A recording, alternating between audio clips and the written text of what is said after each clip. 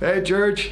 Just want to give you a quick shout out and introduce our guest speaker for this morning. Of course, I'm on a sabbatical right now. You probably see me floating around town. You probably see me working in the front yard at the chapter house. That's the other charity that I run here in Jackson. I don't get a sabbatical from them, so don't be bashful. If you see me out there working in the yard, wave at me, say, hey, I'm just taking a break from the responsibilities of Westwinds. But of course, this is my church, this is my home, and I can't wait to get back to you in just a few short weeks. Anyway, today you're going to hear from Nathan Oats. And I love Nathan. We've done a couple of projects together. We've been in a couple of cohorts together. He's one of the founding members of the chapter house, one of the early Thesaurians. But the thing that you might be most interested in about Nathan is not just that he's a great scholar of Benedictine spirituality, or that he has a total fresh approach, I think, to liturgy and community. All those things are fantastic. But he almost hired me. Like when I was thinking about my next move, way back in 2004, and I was praying and seeking the face of God about what I should do next. It really came down to three options. There was a church in San Francisco that I was praying about. There was Westwinds that I was praying about that I didn't really know of and I couldn't really find on a map. And then there was this church in Northern California that was going to be a church plant. And Nathan was the pastor of the church. And we were talking, and he was going to hire me to be his worship leader. So how different would my life have been if I moved to Northern California and kept playing guitar than if I came here to Jackson, Michigan, and really doubled down on learning how to preach the gospel. So I have this lifelong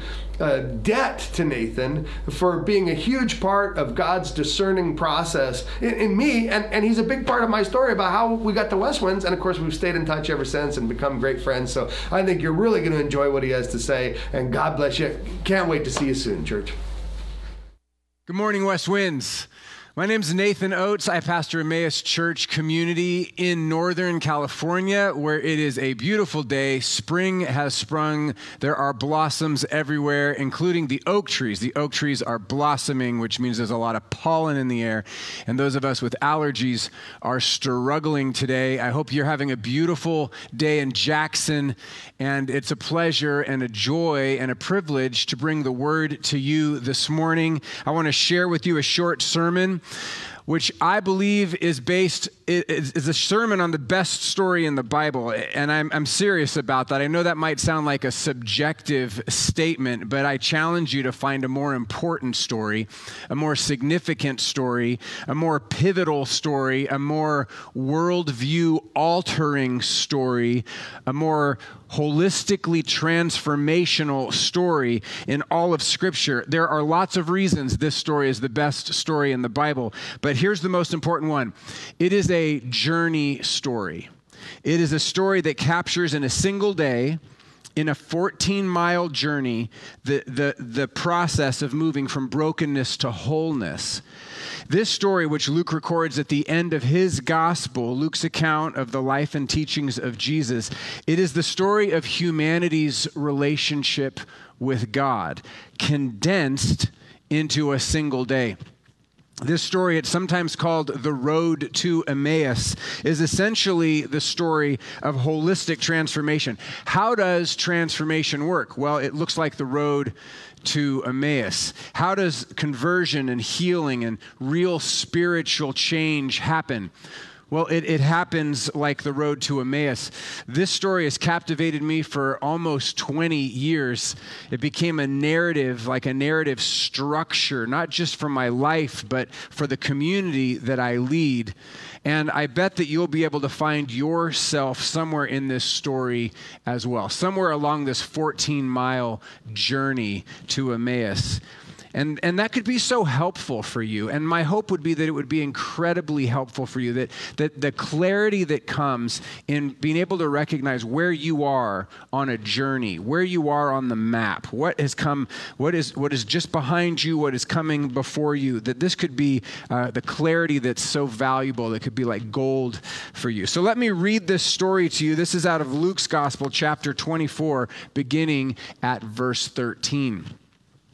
Now that same day, two of them were going to a village called Emmaus, about 7 miles from Jerusalem. That same day is a reference to the day of the resurrection. This is taking place on the very first Easter Sunday morning, though very few recognize what has happened yet. And 2 of them refer to 2 disciples of Jesus. They're not any of the apostles, the 12, but they're followers of Christ who have apparently been walking with Jesus for some time.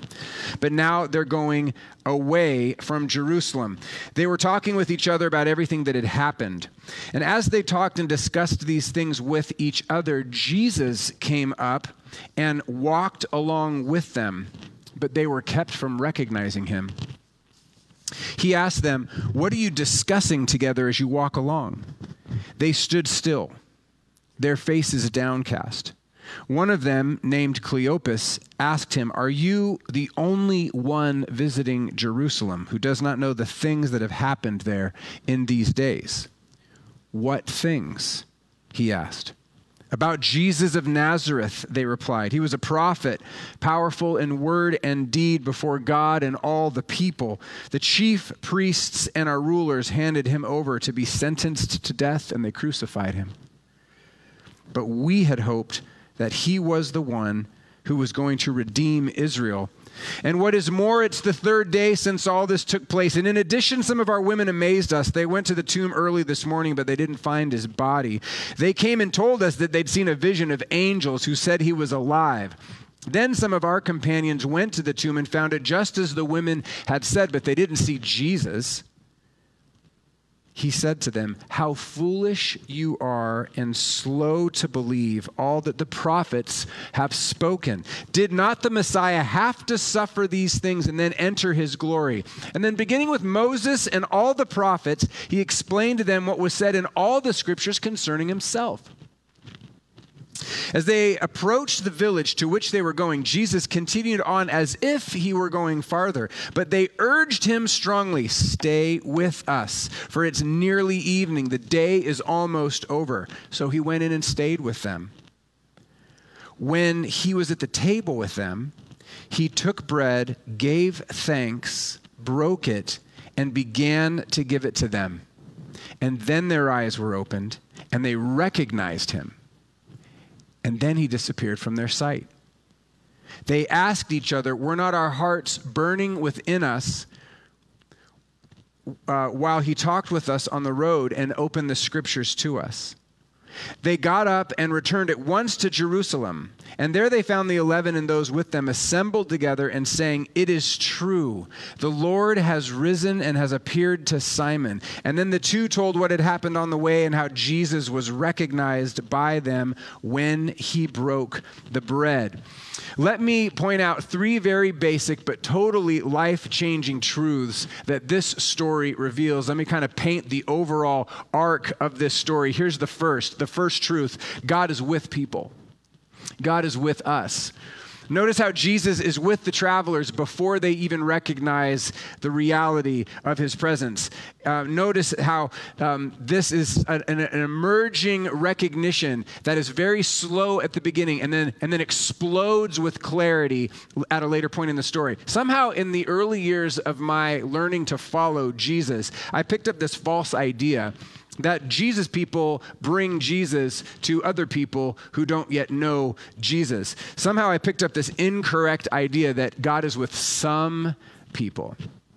And the reason that we who knew Jesus would go to other countries to build homes or to do mission trips, or the reason we would go to the jail and visit those in prison, or we'd go to the hospital and visit those there, or the reason we'd cross the street and talk to our neighbors was to bring Jesus to these places where he was not, was to introduce Jesus, was to bring Jesus to these people with whom he was not. But that is simply not an idea that we can support from Scripture. God is omnipresent. God is everywhere. And more specifically, God is with everyone. The real question is not, is God with me? The real question is not, is God with my neighbor? The real question is, do I recognize that it is God here with me? Do I recognize that it is God with, it's a question of recognition. It's not a question of reality. It's a question of recognition. According to the Bible, God is always with me. but I didn't recognize, and I certainly didn't embrace his presence until I was a teenager. Our job, in other words, is not to bring God to Jackson. God's already there. It's probably one of his favorite hangouts. But our job is to help people in and around Jackson to recognize him, and then to inspire them to embrace Jesus as the Lord of their life. How do we do that? Well, by shadowing God, as Dave likes to say, by coming alongside them in their journeys, by joining them in their stories. So the first basic truth that I see in this story is this: God is with people. God is already with people. Here's the second truth. He is with people in their stories, in their stories. What's the first thing that Jesus says to these travelers on the road to Emmaus? He asks them a question. What are you talking about? What's the second thing Jesus says to the travelers on the road to Emmaus?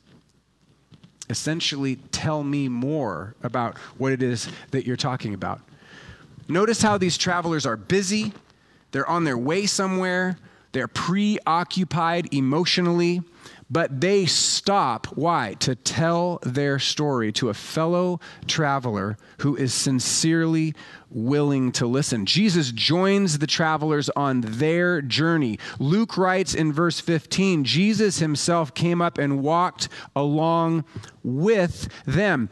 The original language that Luke uses here suggests that Jesus catches up to the travelers, then slows down his pace to match theirs so that he can join them and walk along with them in their journey. Too often, I think we believe this field of dreams idea that if we build it, they will come, right? And we expect people to just come into our businesses, just come into our events, just come to our church, just come into our stories. It's about our stories.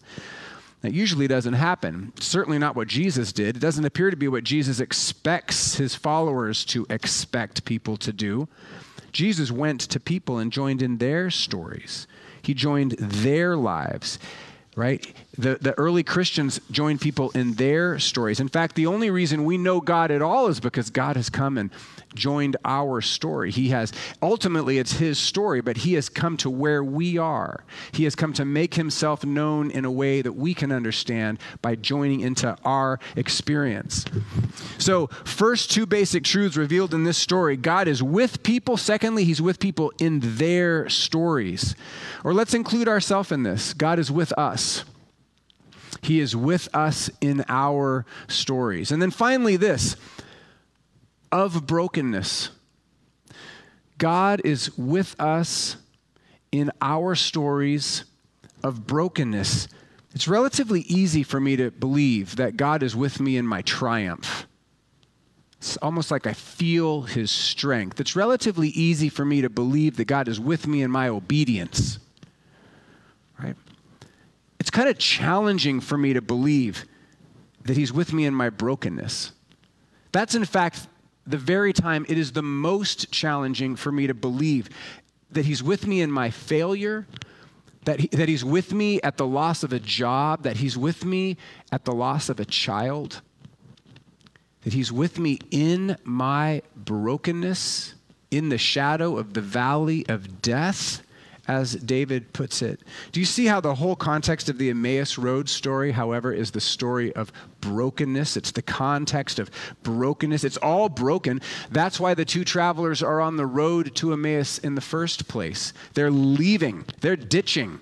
They're bailing out. The Emmaus Road story is a story of a couple of Jesus followers who get so disillusioned with Jesus that they bail out on the Christian community. They leave. They're out. Pain has gotten so bad. Disappointment has risen to the top of the list of experienced realities. Therefore, they're moving on.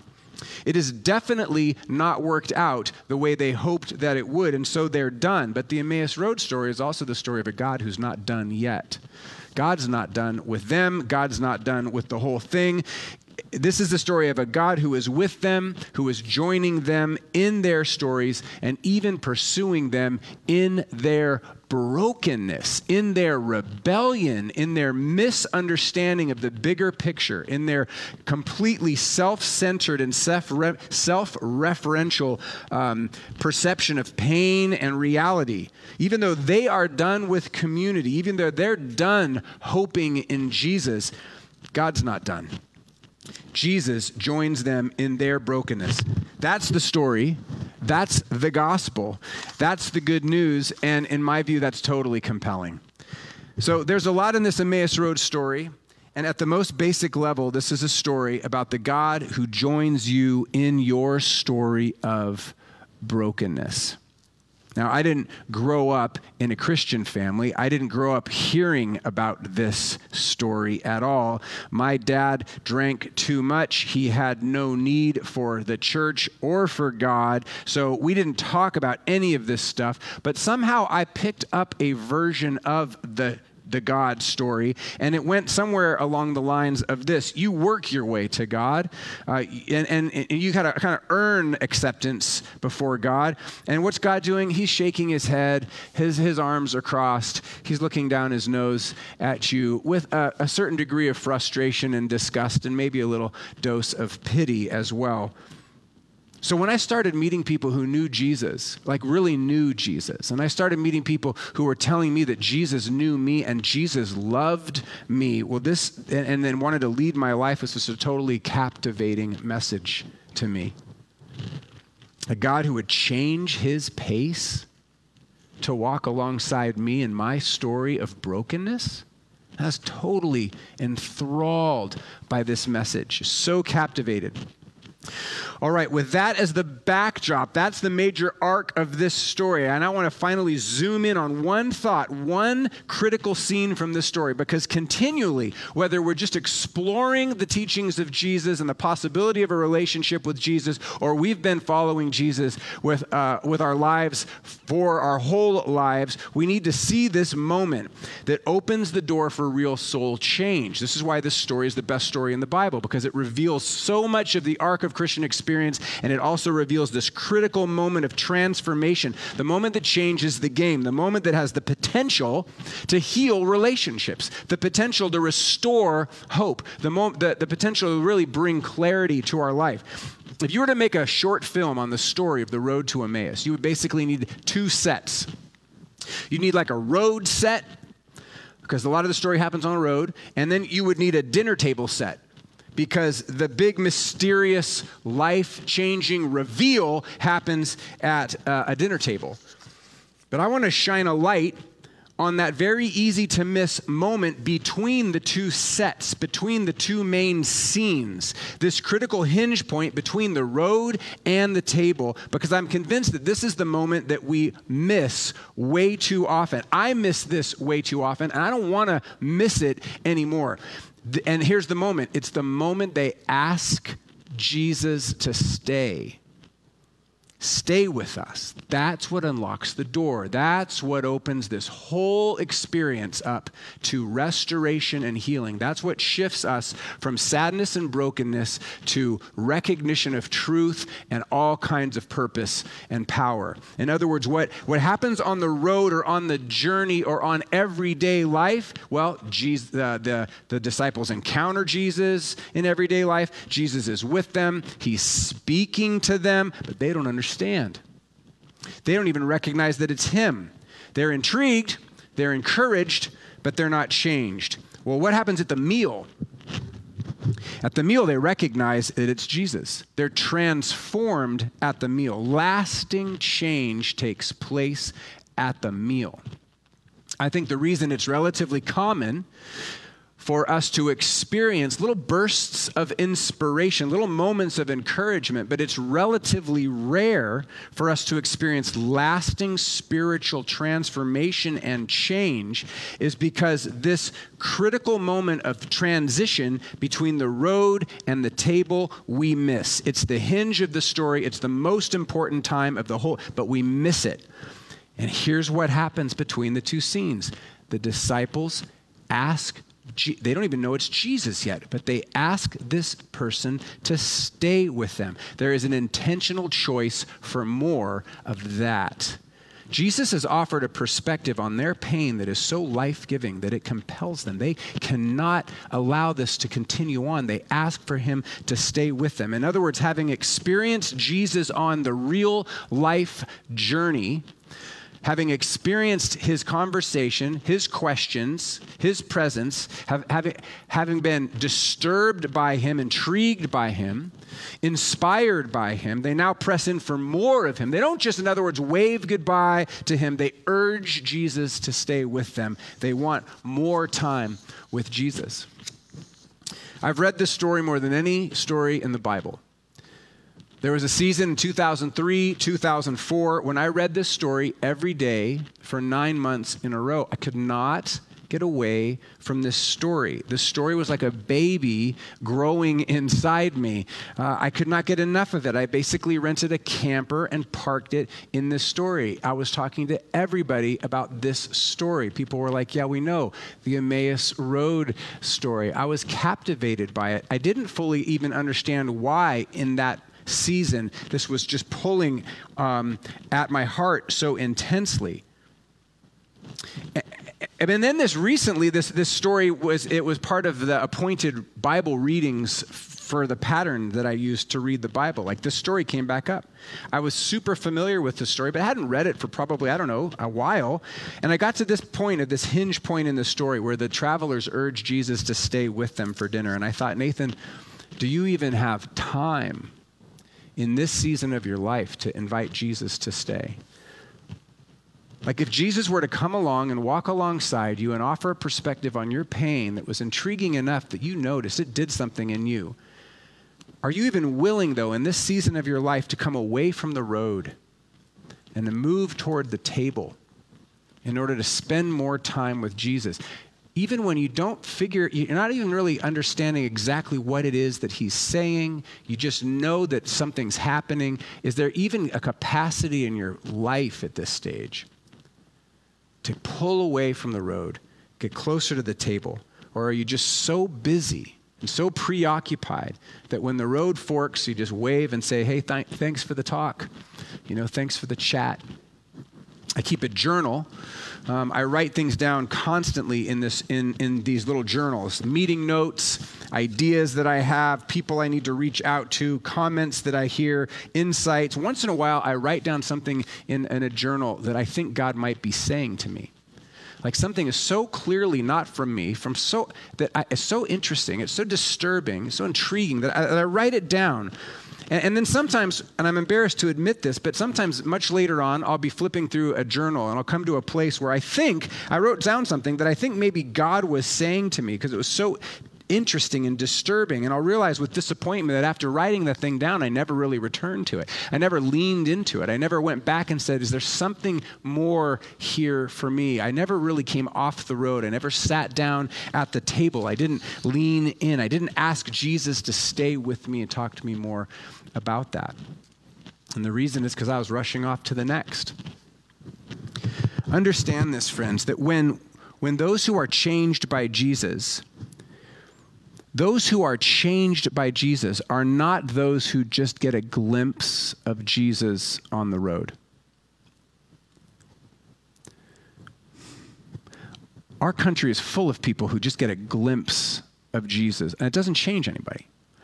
Those who are changed by Jesus are those who come away from the road and ask Christ to come away from the road with them, to sit with them, invite him to dinner, in other words, schedule time away from the road at the table, and listen for more of what Jesus wants to say. Let me end by teaching you a word. It's the critical word in this story, in my view. The word is parabiasomai. It's a Greek word. It's what Luke uses here to indicate what the disciples do to Jesus at this hinge point in the story. They parabiasomai Jesus. Sometimes it's translated that the word means to use force contrary to nature or right.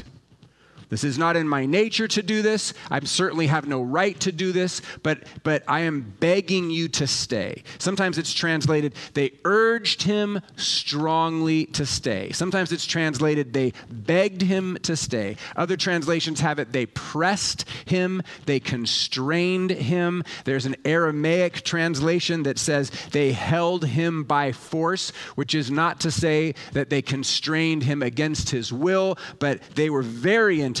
Let's put it this way. They were very intent on Jesus staying for dinner. We would say it like this. They would not take no for an answer. They're so resolute with their sense of desperation and compulsion to get more of what this man has offered to them in terms of his perspective and his presence. They will not take no for an answer. The word carries with it this image or this idea of literally grabbing somebody by the shirt and pulling them closer to where you are because you just need to have. It's not a sense of manipulation, but there's a sense of desperation here to use force contrary to nature or right. Stay with us, they said. They would not take no for an answer. So here's my point, Westwinds. The truth is that Jesus is with you in your story of brokenness. But he doesn't want you to stay there.